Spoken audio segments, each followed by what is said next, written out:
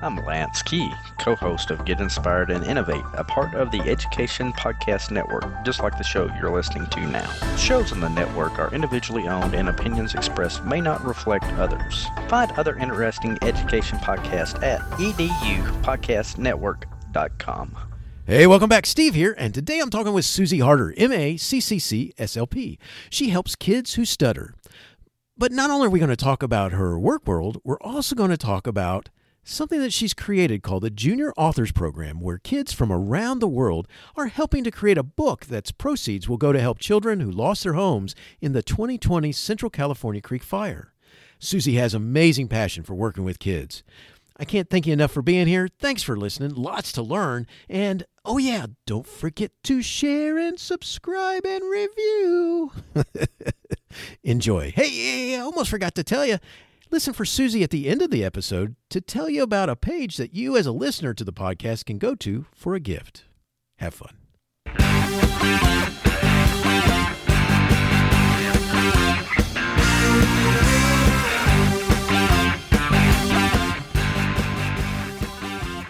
You are listening to Teaching, Learning, Leading K-12, a podcast for educators, helping you help kids achieve their dreams. And now here's Steve with this week's show. Susie Harder, M.A.CCC, SLP, is an experienced clinician who devotes much of her passion to working with children who stutter. She works in private practice in the school setting to help support children and provides workshops and consulting-based support to school districts across California. Susie has a history of designing and building successful programs. During her time in Fresno Unified School District from 2011 to 2015, Susie designed and piloted a framework for 100 elementary schools where specialty services successfully reduced student speech therapy time up to 5 years. Most recently, 2020, when the Central California Creek Fire started and children from her hometown lost their homes, Susie started brainstorming how to best support these kids. When she couldn't find enough resources, she simply decided to create it. Within a week, she had written a children's book themed around what these kids had just experienced, found an editor, taken a course on children's books, and started looking internationally to find the best illustrator. Her child development skills guided her towards sharing this inspirational knowledge with kids. The Junior Authors Program engages students from around the world in collaboratively writing a children's book, which will be sold to raise funds for families that lost their homes in the California Creek Fire. Not only does this help students participate in a meaningful project, but the storyline of the book itself is written to help children heal and process their experience of losing their home in the fire. Thus, she created a unique platform to reinvent how children connect with literacy and books. Through the Junior Authors Program, children across the world vote to decide characters, setting, and story details of a book as it's being created. Children get to see behind the scenes and connect with her through fun video posts and Ask the Author live events, and are empowered by contributing to the content of the book from rough draft to published book on Amazon. Susie is full of positive energy, encouragement, and is an invaluable resource for anyone she works with. Susie, thanks for joining us today. Say hi to everyone. Hi, Steve. I'm so grateful to be here with you and your listeners. Well, glad to have you on. And let's start by talking about you first. What inspired you to seek help to help kids who stutter? Yes, I think that there's something so neat about anyone who is educationally focused and kind of where those things end up taking you in your journey of helping kids. And so I was in grad school for speech pathology, and I had a professor who was phenomenal. And I think any of us who are lucky enough to have a really wonderful mentor, can kind of fondly look back and recognize how empowering and how life-changing it is. And so Kristen Camilla was that person for me at Northwestern in Chicago, and she grew up as a person who stuttered and became a specialist and is now nationwide recognized, but internationally recognized as one of the premier people. And I had the chance to work with her during the whole time that I lived in Chicago. So after grad school, for about 5 years. And then when I moved back to California, that was really my drive and my passion. And, kind of like within the specialized medical field, there's hubs of areas that are really concentrated with specialists. And so Chicago was one of those. And so I was really spoiled with how many colleagues of mine knew so much about really great effective therapy and working with kids who stutter. And then when I moved back to Central California, the collection of specialists was different and there wasn't anybody. And I thought, well, I really would like to help the community in some way. And so my practice, Central Valley Stuttering Center, is aimed at supporting speech pathologists and doing, professional development and courses and consulting-based services. And then I work directly with kids, teens. I do groups, a lot of parent coaching, just kind of across the board, whatever supports are needed. And the overall philosophy is, we're making talking as easy as we can for kids, but really it's the big picture of communication and confidence. And so I get to have so many wonderful conversations with kids and have one-on-one time with children. It's such a beautiful way to be able to spend my day. That's very cool. I can imagine. Nice. So tell us about the work you do at the Central Valley Stuttering Center. So as I mentioned, I get to do a lot of different pieces. I think some of the ones that I'm most excited about are, we have a mentorship program where it's kind of a staggered mentorship where, kids that are in first and second grade are mentored by kids that are third, fourth, fifth grade. And, it kind of staggers all the way up through middle school and into high school and college. And so if I have a high school group, then I have my clients who are college age come as the mentors.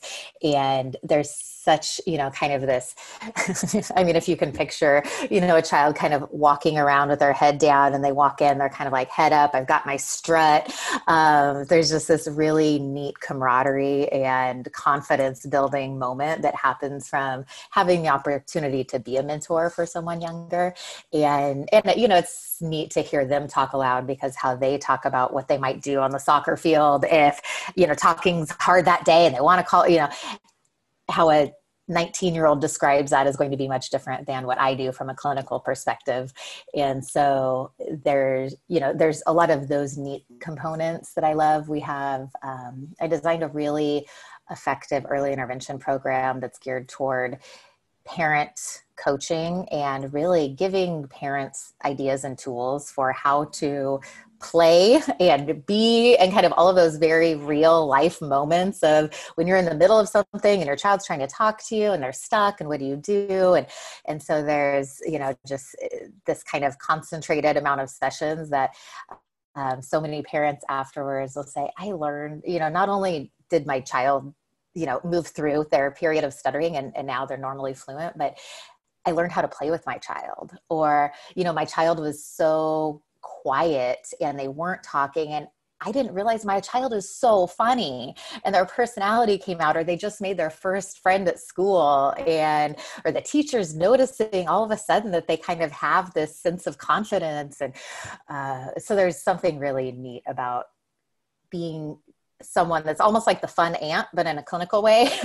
You get to have, they listen different than if you're mom and dad. And I can say that from, my own experience of having my own, I have a 3 and a 6-year-old and it's different when it comes from someone else. And so I get to be that support person and be a safe place for kids to kind of grow and to feel supported. Very cool. Very cool. That's, and you're very well right. I understand what you're talking about, having 2 sons of my own. And it's like, yes, everybody else is the expert, but not father. So, dad. And isn't it so funny, as someone in education, you have so much knowledge and so much experience and really, quite honestly, so many notes to self from the parents that you've worked with on, kind of what to do and what not to do and how you should be and kind of what this type of characteristic looks like, 10 years down the road. And it might be cute now, but is that cute 10 years from now? And so you have all of these experiences and you think, gosh, my kids are going to love me. And luckily right now, my kids are still small enough where they still do. I grew up as the daughter of, my mom was the high school math teacher. Oh, cool. And she did, calculus and, kind of the hard stuff. And she was very strict. And as a student, I was I mean, I think back, I was ashamed to be her daughter, not because she was, but I was like, gosh, she's so hard. I kind of just want to apologize to everyone that I'm around, and just say, was she nice to you? I'm sorry. That's funny. It's so different. If she taught elementary school, I would have thought, oh, my mom's at the school all the time. That's right. That's funny. It's so different. And so, I always think for my kids, I'd love to kind of have a web of mentors, I guess, in a sense, or kind of those educators that you can reach out to say, can you have this very real conversation? Because it will sound different coming from you. And, I do that for my friends' children all the time. They just come in and we kind of have a, let's talk shop and let's kind of organize this thought a little bit and this plan. And it doesn't come from a disciplinary way. It comes from, I'm hearing you, I want to validate, and let's think about the overall implications of what this decision might mean. And I think, gosh, I'm really going to be in for a rude awakening when my kids, I try to have these wonderful conversations and they're like, Mom, oh my gosh. Nice. Just know that when they get to high school, it's great to have that plan in operation, because then I'll start now. There you go. Because that's something that'll pay off for you when you got those people that go, remember when I asked you about that? Can you have that? Yeah. Okay, good. Nope, already had it for you. What are you gonna so, yeah. Good stuff. That's, one of the things that I got to ask you, because I hear you talking about the different things that are going on and working with the kids. And so do you have one of those most memorable moments from working with kids that you hope that you never forget? Something that you just think about, you want to tell that story a lot. Is it one of those? I have so many. And, I think that the transition into all teletherapy during the COVID period made me really appreciate how many moments I have, because although I've continued to work with all of my students, it just feels different. And so at the end of the day, it doesn't have that same amazing, rewarding, I just help save the world kind of day.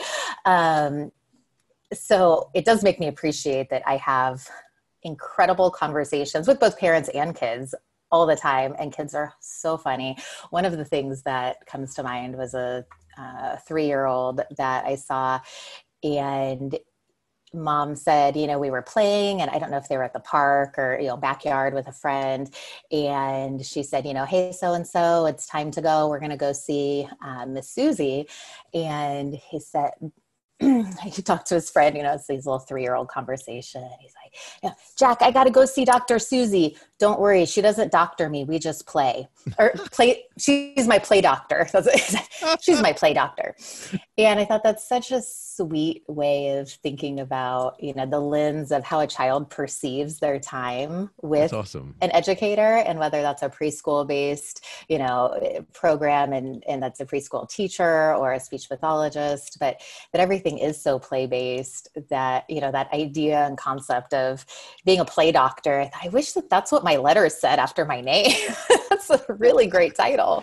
And then just recently, one of the, he's a 3rd grader, he came in, and it was a similar situation to what we were just talking about with a friend's child kind of needed that little pull you aside, have a conversation moment. And so we have, a chat, and then he came back the next week and he said, you know what, Susie, I don't really understand what your job is, but is it to make people the best versions of themselves? And I thought, gosh, it's just, if I could, yes, sure. That's amazing. Well, and I thought that's just, again, one of those things that when we work with kids, obviously that's our goal. And so much of it is filled with the duties of what we need to be doing, and whether that's curriculum based or the politics of a school district, or for speech pathologists and psychologists, it's a lot of like admin type paperwork and IEPs. And it's like, there's so much stuff there. And then when you strip all of that away and you look at what is it that kids are feeling in that time with you. And that was just a really wonderful moment. That's very cool. Thanks for telling us about that. And you're right. You never know what kids are going to say, and to explain their interactions. I love that idea of that title. You got to put that on a placard that comes after your name or something. I know that's much better than letters, don't we? Exactly. Hey, I think I understand that one. That's funny. Good stuff. So what are the things that, I mean, you interact with, you talked about this a little bit, you interact with parents and kids and helping parents understand their kids and so forth in different ways. I mean, one of the things that, I'm guessing lots of this is coming out of being a speech pathologist, what I'd like to do is let's kind of shift into that world for a minute. So let's talk a little bit about those types of things. Could you talk about a daily interaction tool that promotes healthy parent-child bonding? Oh, yes. And what a great question and a great segment, because it ties directly to things that are speech pathology related, but really easily adaptable to everyday routines with parent-child that have nothing to do with speech and language development. They're just kind of great pieces to put in. And I'll frame this as these are tools that I use so often with parents of kids, usually between 2 to 6, within some of my early intervention sessions that are across the board, just great communication strategies. And so one of the things that we do is we create a one-on-one talking time, and it's really fascinating to me. And again, I have a 3 and a 6-year-old, so I know how busy it is when we're at home. I think because I have one-on-one time with kids all the time, I recognize the need for that. But it doesn't always present itself unless you're consciously and intentionally putting it in. And so I always have parents start with the very first thing is they're carving out 10 minutes a day to just have one-on-one time with their child, and we name it. So it's, Mom and Hudson special time or whatever it is. And we come up with a place for it. And, sometimes it's kids taking a bath mat and they get to go around the house, and wherever they set it down, that's where they have their special time, or it's a flashlight in the closet, or it's, underneath the dining table, but giving them kind of a sense of ownership about how that goes and that bond that really is there from it being a predictable time that they get to spend together. And it's so fun. So for the parents that are including that into their routine for, the purpose of working towards stuttering, when they get to the point where they don't need it, they always email and call or say, Jack will not let us stop. He loves our special talking time and we don't need it anymore, but we just keep going and we keep doing it. And that, I think, the principle within that of carving out time, and it's similar to what we all know about relationships, right? They thrive when you really intentionally work toward having that time and that bond. And having time with your child doesn't mean that you're at home at the same time, because so often we're thinking and doing something while they're talking at us. And so even just taking a few moments and again, this comes from someone who's busy and has young kids, and it's not always realistic that it would happen, but 2 or 3 times a day when your child's talking at you and you notice you're in the middle of doing something else, turning your body, getting on your knees and being eye level with them and just listening. I mean, there's such value in showing kids how a conversation works, and that we're not also on our phone while we're having a conversation, or also trying to do this. I talk a lot about the concept of talking turns and teaching kids really young, not necessarily from a manners perspective, but just the conversational turn taking and kind of how that goes. And if kids are trying to talk at a time that's not an opportune time, they're not going to be heard. And so if we want them to be heard, we need to teach them kind of the ins and outs of how that works. And so one of my favorite things is when, because I use these things with my kids at home too. And when we're leaving in the morning, and, my son is, he's kind of the king of, if something could be a 3-word response, he wants to give you 1,087 words. And it's usually in the times that we're in a hurry and we're kind of like, we need to go. Okay.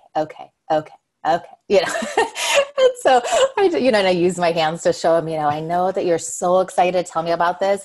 This is the time that's really time for a short talking turn. And I hear you having a really big idea. Let's figure out a time to hear your really great idea. This is not the time for long talking turns. So if you want to give me a part of it, or, kind of helping kids even read the nonverbals of that, and like if you cross someone in the hallway, is that a time that you're really going to sit and have this long conversation? And what types of things, nonverbally are you paying attention to that will give you clues as to kind of like, how is your conversation going? And so, there's so many neat things about building communication skills and especially with, and it's a whole side topic with, kind of technology and screen time, but, with so many devices being kind of a main source of how people are connecting right now, for those times that are person-to-person communication, us really making those matter and being intentional about teaching children eye contact, teaching children how to read body language, teaching children how to stop and listen. We implemented a new rule at my house about, same room talking. And so if you're talking to me from the other room, it's kind of like, I can't hear you, you need to come in this room. So we called it something. So it's, that's not same room talking. Nice. I like he that. comes around the car. Okay, Mom, what I was saying is, okay, thanks. Now I can hear you. I like that. But, just kind of taking those bigger concepts of what makes someone a really great communicator, and let's break that down into really manageable pieces and then praise those. And it's not delivered in a corrective way. It's not kind of like, stop, you're not looking at me. You're not looking at me.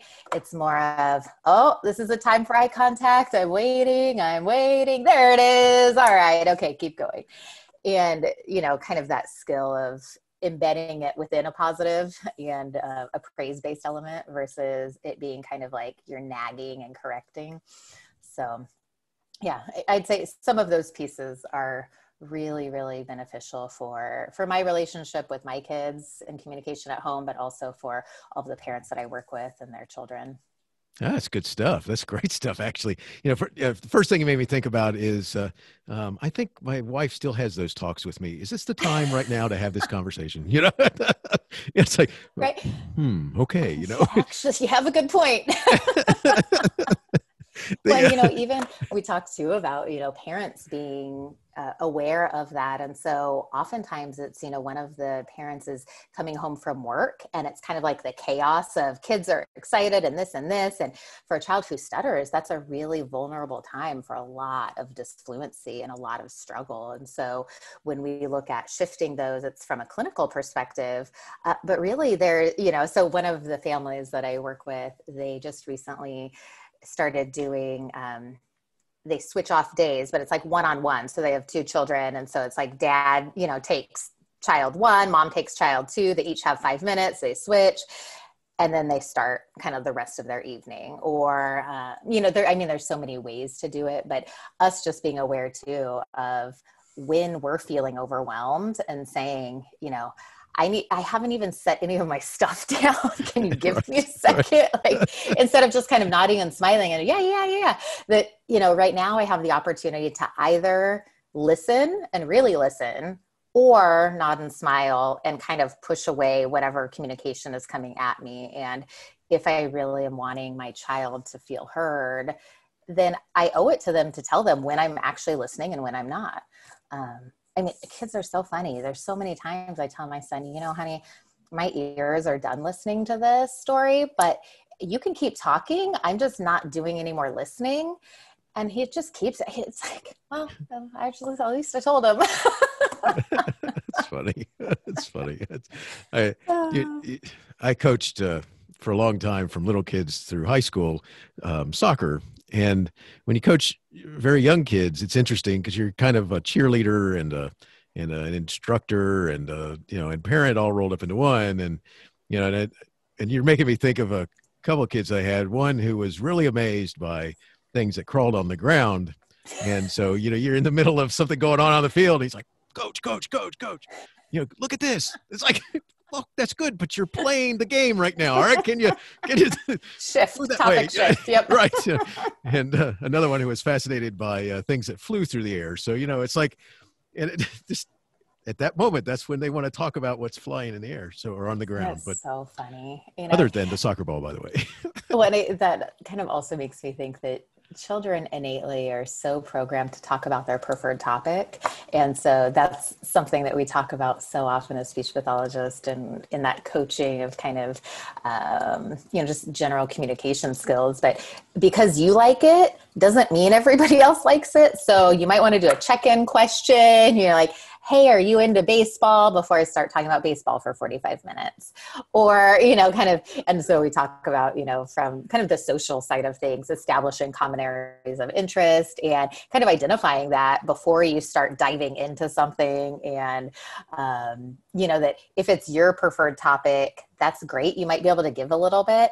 But also you need to share turns, just like when you're playing, just like anything else, a conversation, you have to share turns. You can't have the whole conversation yourself. It has to switch. And I mean, sometimes we'll go as far as, my mentor in Chicago, Kristen Camella, would use, concrete objects to represent it. And so it's like, we'll pass a ball back and forth, and it's kind of like, or, one of the dollar store microphones, and, anything to say, okay.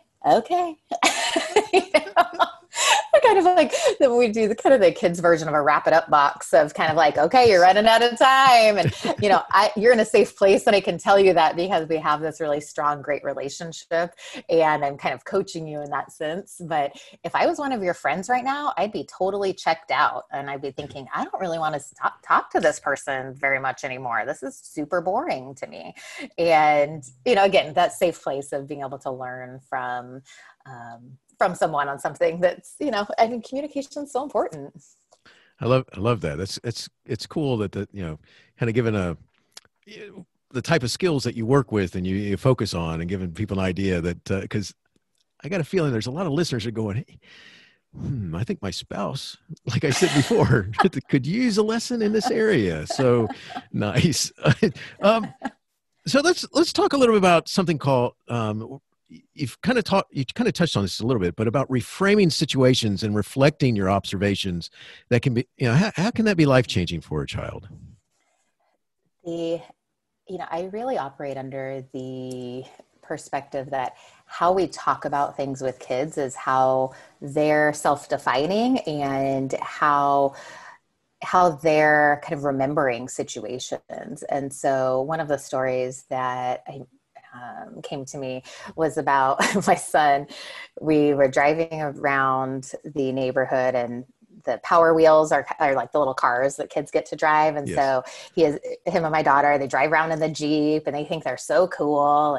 And so it was my daughter's first time driving it, and she's 3. And she was driving well for a little while. And then I think she was kind of like looking at the flowers off to the side, and drove off the curb.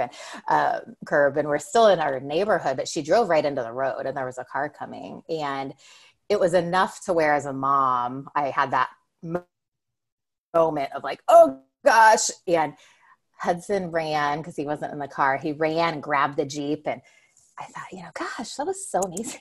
And he goes, Mom, that car almost ran over my Jeep, and I know you're not going to buy us a new one. And I was like, Nice. Also your sister. Oh yeah. What? And so I thought, okay, right now, and there's 1,000 examples of this, but just of the one that came to mind. Right now, I have the opportunity to either lecture him about that, and to talk about the safety of his sister and protection of our family members and all of that, or let's try a little reframe and see how it goes. And so I said, I really, really love that you are protecting the Jeep, your sister. That's going to be something that you're really, really good at. You're going to notice, when people need help, and when you need to step in, and you didn't even think about it. You just went and you saved, blah, blah. So then the next day he's explaining it to Grandma, and he's like, Grandma, you'd be so proud. Yesterday I saved Allie. And you know what? I didn't even think about it. I was just like a hero right away. I went and saved her. But, in a sense, I kind of wanted to roll my eyes, but I also thought that's so neat, that the power of reframing kind of what happened in that situation and giving it back in a way that is the really constructive version of it, that there's, such power in that. And also just being able to tell kids and show kids what they're good at, and almost kind of building in affirmation-based conversations. But, I noticed that you were doing blank. Wow, that really shows, whatever characteristic that might be. And, I think we tend to talk to kids a lot about taking something negative and making something positive out of it, and us being able to show that. And so when we get into it, by talking about the junior authors program, I mean, that's kind of like the ultimate effort in, kind of this collaboration of things community wide, of taking something that is really destructive and terrible and traumatic. And instead of talking about resiliency and talking about what you should do and what you should appreciate in kind of a lecture-based scenario, let's move that into a reframe where we're engaging kids in something positive, not telling them to be positive. So, I like that. That's powerful. That's because it's easier to be the all telling. Isn't it? Doesn't mean it works, but it's. Well, I got to think this through. I can't. And it's so. I feel like I can picture myself in some situations having, what I think is this really great, you should, or blah, blah, blah. And I kind of have this kind of voice in the back of my head. Has that worked before? I keep saying this, but has that worked? Is that really my best tool that I know of? And all the things that I know, is that the best? No, it's the thing that came first to mind, but it's not the best thing. And no, that doesn't have a history of being very helpful. That's funny. I want to use this as a way of segueing into, we're getting to what you're doing to help the children from the fire. So share with us a little bit about what happened during the Central California Creek Fire. Yeah. So I am from a small mountain community in Central California, and Toll House is the name of it, just like the chocolate chips. And there's a really wonderful history behind, we're on the side of a mountain, and there was flumes, that brought the logs down, and we were the toll house that, kind of went up. And the community there has so many wonderful people in history. And like I said, my mom was a teacher there. And there's, my sister and I were always outside. We have so many great memories. And so I lived in Chicago for a while, and now I'm back in the area, but I live about 45 minutes away from that. So I don't live in that city right now, but as the fire started, it's really crazy how fires work. And there's so many components of kind of how things go certain ways. And so for this specific fire, it spread very quickly. And so as people were evacuating, most of the people that evacuated that I had spoken with, really were not thinking there's something really that's going to happen to my house. It was more of, we'll follow procedure, we'll, get our animals and evacuate, but not really, let's take everything that we would ever want. One of my good friends, her mom, it's a house that we had slumber parties at growing up. Her mom, brought her cat and her cat box and her cat food and lunch for that week. And, I think clothes for that week. And then, just so tragically, her house was gone. And it was kind of like, oh, my whole life of memories. Wait, what? And so it was a massively destructive fire. And the kind of toll on residences was just really, really intense for the community. I mean, the firefighters were amazing. So anyhow,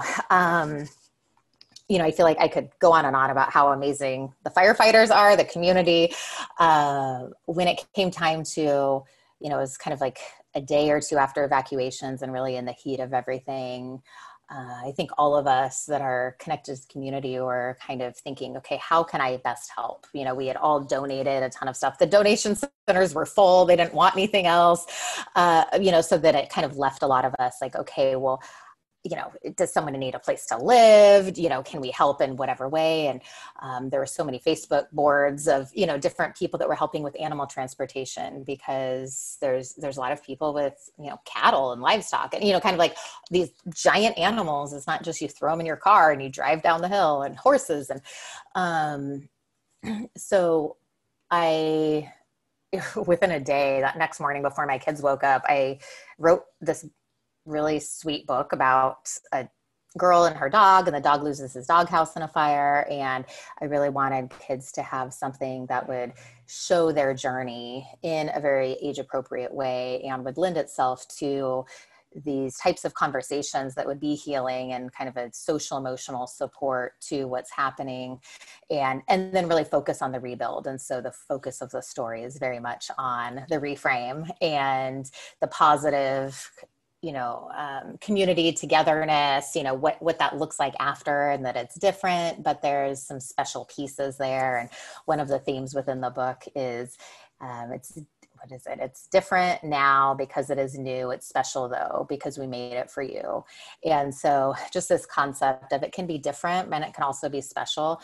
And, so then I work with books all the time. I work with kids all the time, but I've never made a book. And so as I was looking into the publishing process and I think any educator who's listening would think that, you know, there's so much behind the scenes, and it captured me. And I was kind of like, there's no way I can do this for kids. I want to do this with kids. This is so much interesting to be able to show them the behind the scenes of all of these decisions that are being made and involve them in the decisions. And so I launched a voting-based platform where kids locally, and then, you know, it ended up being, you know, nationwide and then across the world, that everyone can contribute to the making of the book. And then of course the proceeds, you know, go to the kids who lost homes. But the concept of junior authors is really founded in the idea that, you know, we're facilitating togetherness and collaboration, you know, from, you know, on a worldwide level, which is so neat to have kids participating in that way. And even when I update the map for the kids locally, when I show, you know, the world map of all the little pings of where people are participating from, and it's such a nice, just supportive kind of warm hug from everyone that's around. And it doesn't fix anything, but it shows support. So we have an event coming up surrounding Earth Day and reforestation, and the kids who lost books are the junior authors, and they get to sign the books and sell them and get, you know, like the big cheesy check from the mayor, and, you know, just all of the fun things of highlighting kids and putting them in the position to feel really empowered and good. And, you know, and then it kind of went into, you know, and because I have a voting-based platform now, I get to ask kids what they want, which is fabulous, because, you know, I don't have to worry about thinking about it. I just ask them. So while the illustrator was building out some of the illustrations, we first voted on characters and settings. So for instance, it was, you know, like 3 dogs. And so the kids got to pick which dog, and then the dog house, and I got to pick the dog house and the girl, and some of the little support characters. And we built out with character development lessons, and, you know, and then when we were developing the setting, and they chose the things for the backyard and the tree, and which toys she has. And, you know, we went from, yeah, I mean, and we developed some writing prompts to go along with this, even compare, contrast, and, you know, just things that are easily embedded in the classroom, and that really promote conversation about the topic. So I sent out this poll of, you know, okay, well, the illustrator is making our book now, you know, she's drawing all the pictures. What is it you guys want in the meantime? And more votes, and we want more worksheets. I was kind of like, nice. I've never heard a child ask for more worksheets. Okay. But they all include the characters. And so, you know, it's really fun watching children be so engaged, and with everything being, you know, either a hybrid schedule or remote learning right now. I have so many parents that are saying that their child, the only way they get them to finish their packet for school is that they print off the worksheets that have to do with the book. and that's their motivator, and that their kids are, kind of like, okay, well, just let me get to those Charlie and Ava worksheets.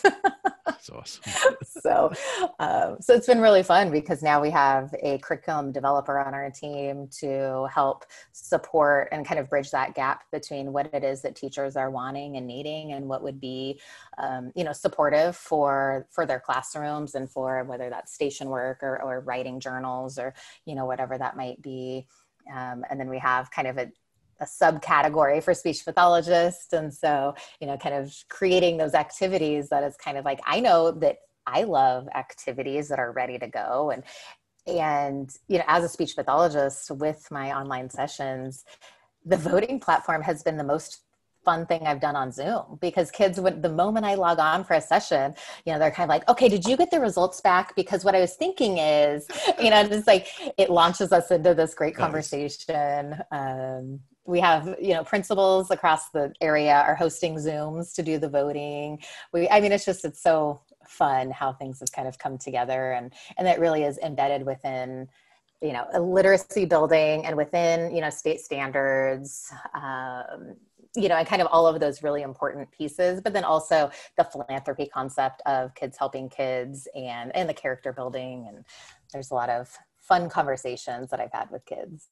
That's very cool. And if you go to the Junior Authors website, you have some of those videos there that I wanted to ask you what those talks have to be fun, because oh my gosh.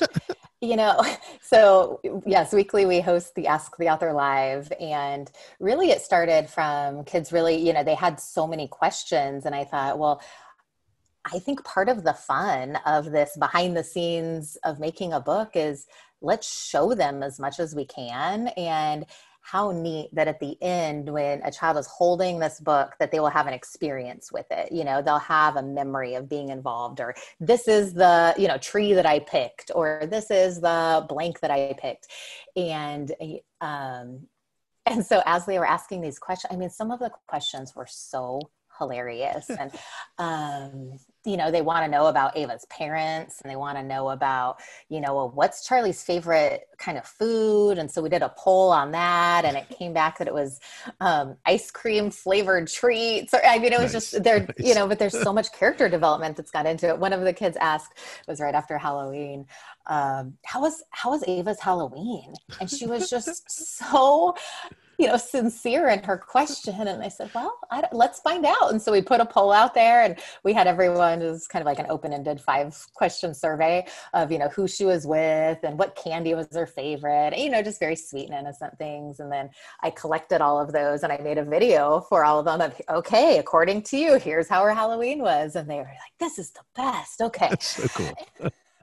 It really is cool, because it's like I could just see those conversations happening, and this kind of lends itself to having a prequel and a prequel before the prequel, and right. So.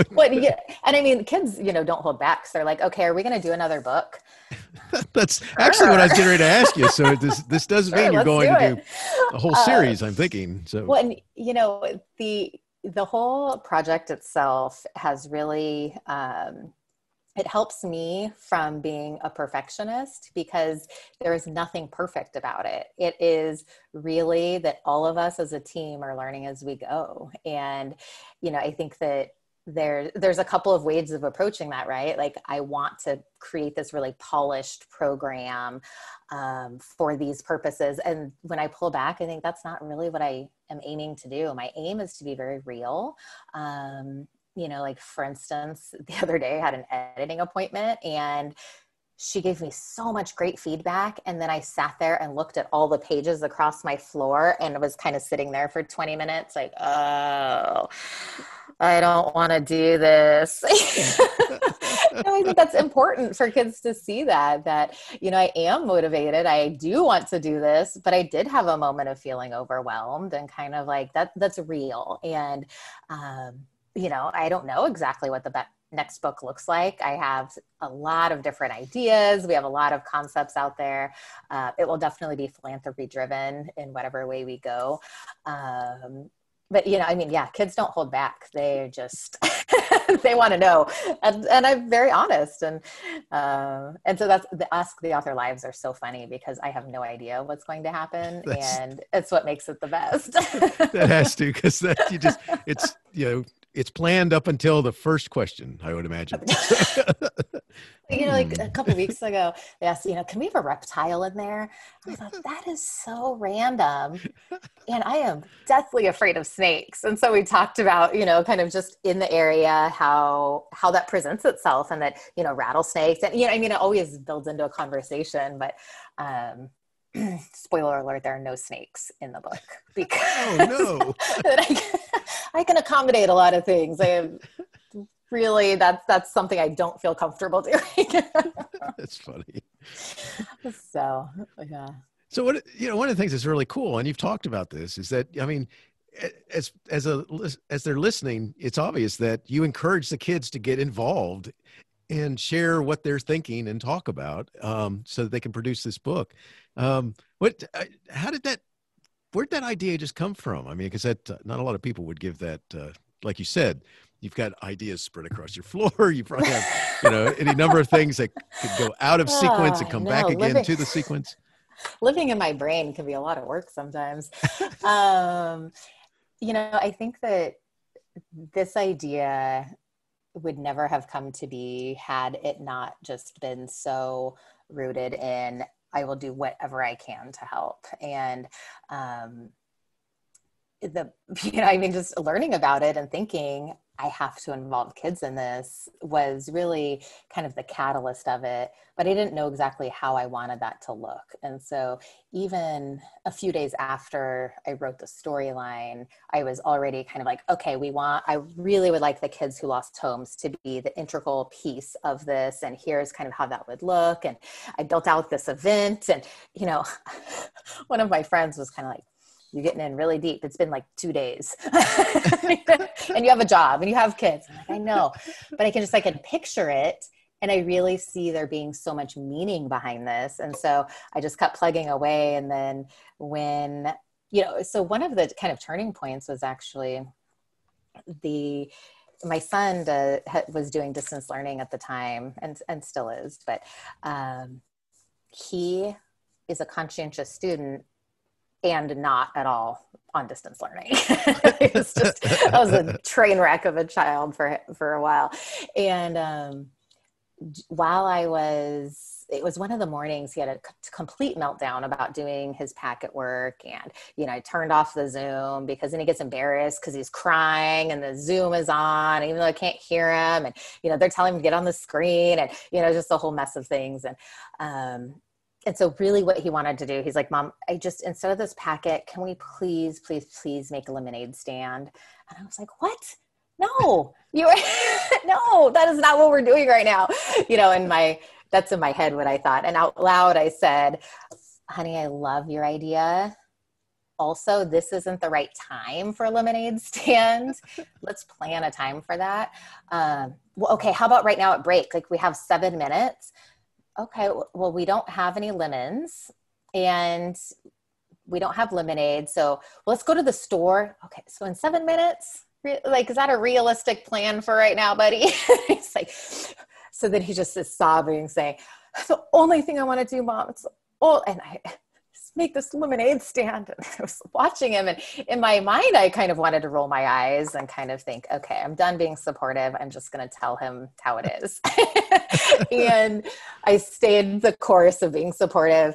And what ended up coming out of it was gathered things from around the house for him to sell for a quarter. And so he got all of his Hot Wheels together and some granola bars, and my 3-year-old daughter used crayons in a cup and sold them for $0.01. And my son spent an hour, and mind you, this is right after he would not do anything reading or writing based in his kindergarten, spent an hour designing his poster board sign.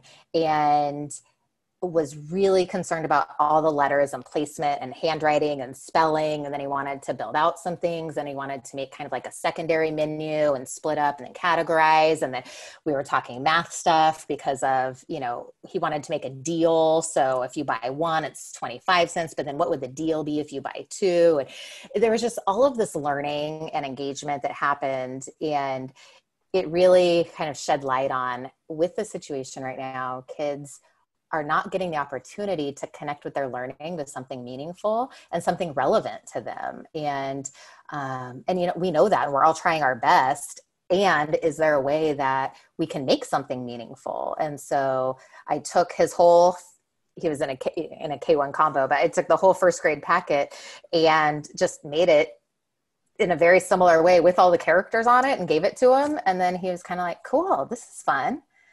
And I thought, gosh, you know, kids are so amazing like that. It's just those little things of, is this meaningful? You know, and same thing with my speech therapy sessions. You know, it's kind of like, okay, do we log on and just do a session, or are we doing something meaningful? And so when we pull up the votes, it's compare and contrast, and we're, you know, having these conversations built out, or opinion-based, you know, whatever that might be, about the topics, but it is happening right now. It's not this kind of canned thing that I'm asking them to do for no reason. So it's been fun watching kids feel attached to it in that way. I mean, I have kids, I was at an event, a COVID appropriate event, and I was walking around, and these, you know, kiddos came up and they were just so excited. When's our next vote? And, you know, one of the things that I was wondering, and it's just so fun. It feels kind of nostalgic in a sense. Like there's this very wholesome project that's happening that's about a real book, not an ebook, you know, and it's real. And so there's just been, like I said, a lot of neat engagement across the board. That's so cool. So cool. The energy coming from you right now is so awesome. Because I can just imagine, you know, it's like, okay, I know I have this other world over here, but can we just stay right on this book? This is good. This is good. I like that. That's so cool. You know, one of the things I'd like you to do is, as we're getting close to wrapping up now, and can you just kind of finish up by telling us where people can learn more about Junior Authors Program, and also about you know, what you do in your Central Valley Stuttering Center, and you know, if they wanted to reach out and learn more, connect, whatever, where should I send them? Gosh, thank you. Thank you, Steve, for your time today, too. So if anything that I talked about today from a speech therapy perspective is something that you want more information on, you would go to centralvalleystutteringcenter.com. The book and the process that's happening with this engagement would be through juniorauthors.program.com, and we'll create a welcome page for your listeners. So juniorauthorspage.com/TLL, and we'll do some ready-made activities for teachers involving some writing prompts. We were also, for a lot of the teachers, we were providing the data from the votes and they were turning it into math lessons. And so there were some really great things. And I'd love for any teachers that are involved to reach out directly. And, you know, if you are including it in your classroom, you know, send me a picture, send me a message. And those are such great ideas that I can share to help other teachers have ideas about what it is. Because I do get a lot of teachers and administrators reaching out wondering how they can do it. And so the more ideas that we can kind of put together and show, it makes it more actively kind of available in that sense. And so, and then if we wanted to set up where we did a Zoom vote with, you know, the principal or with one of the administrators or somebody, that's always fun too, because kids, you know, the flyers that go out say calling all junior authors or future authors. And so everything there on the voting is on the Junior Authors Program website. We have a Facebook page, and so you kind of keep track of the videos there. And then anyone who's on the updates, the email updates, that's what I would suggest as kind of a first step for anyone who wants to follow along, is just, you know, throw your email in, and then you'll get the updates on when votes come out, what the results are, what kids are picking, kind of where we are in the process. As this event comes together for kind of the book launch and highlighting these young kids, you know, then all the information will be sent out as well. Very cool. So I'll put that in the show notes. And can you remind them one more time where they go to find the TLL Yes, page? thank you. So juniorauthors.program.com/TLL. Excellent. And you'll have your special gift waiting for you. Awesome. So listeners, make sure you go there so that you can go find that special gift and connect with what Susie's got going on here. Really cool. So Susie, before we finish up, I got two last questions I'd like to ask my guest. And the first one goes like this. When life gets tough and you start getting so much stuff thrown at you that you may want to quit, how do you keep going? I love that question because that situation happens so frequently. I think my response would be that if you're doing something that's bigger than you, it doesn't let you quit. And, that's a very real and raw response from my current situation. it's nice. I like that answer. The last question goes like this. Do you have a teacher in your past who made a difference in your life? And if so, who was it? And what would you say if given the chance to say thank you? Oh, reflecting on good teachers is amazing. What a great way to close out the show. A couple of people come to mind.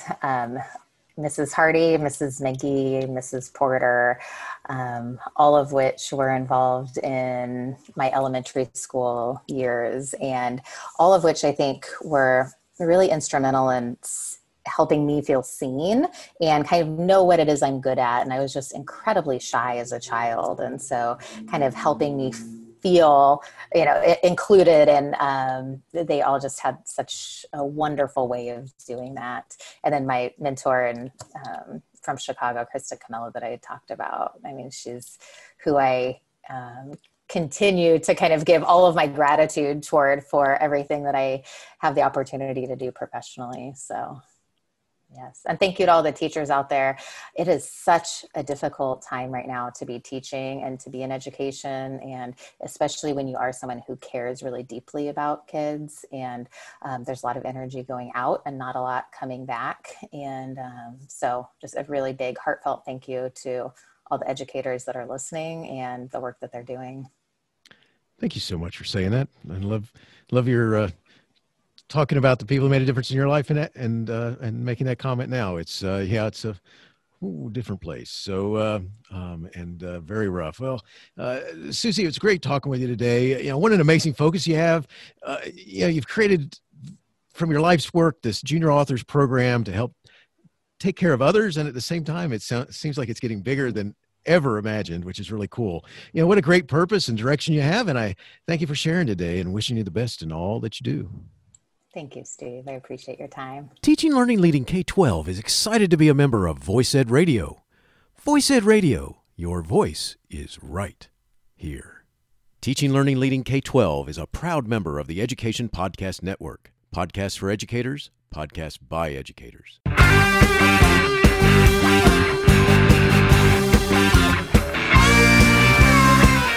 The opinions expressed on Teaching Learning Leading K-12 are those of the guests and host. Teaching Learning Leading K-12 is intended to share ideas, advice, and suggestions for classroom teachers and school administrators. Teaching Learning Leading K-12 is produced for educational purposes. Thanks for listening, and I hope you'll share it with your friends.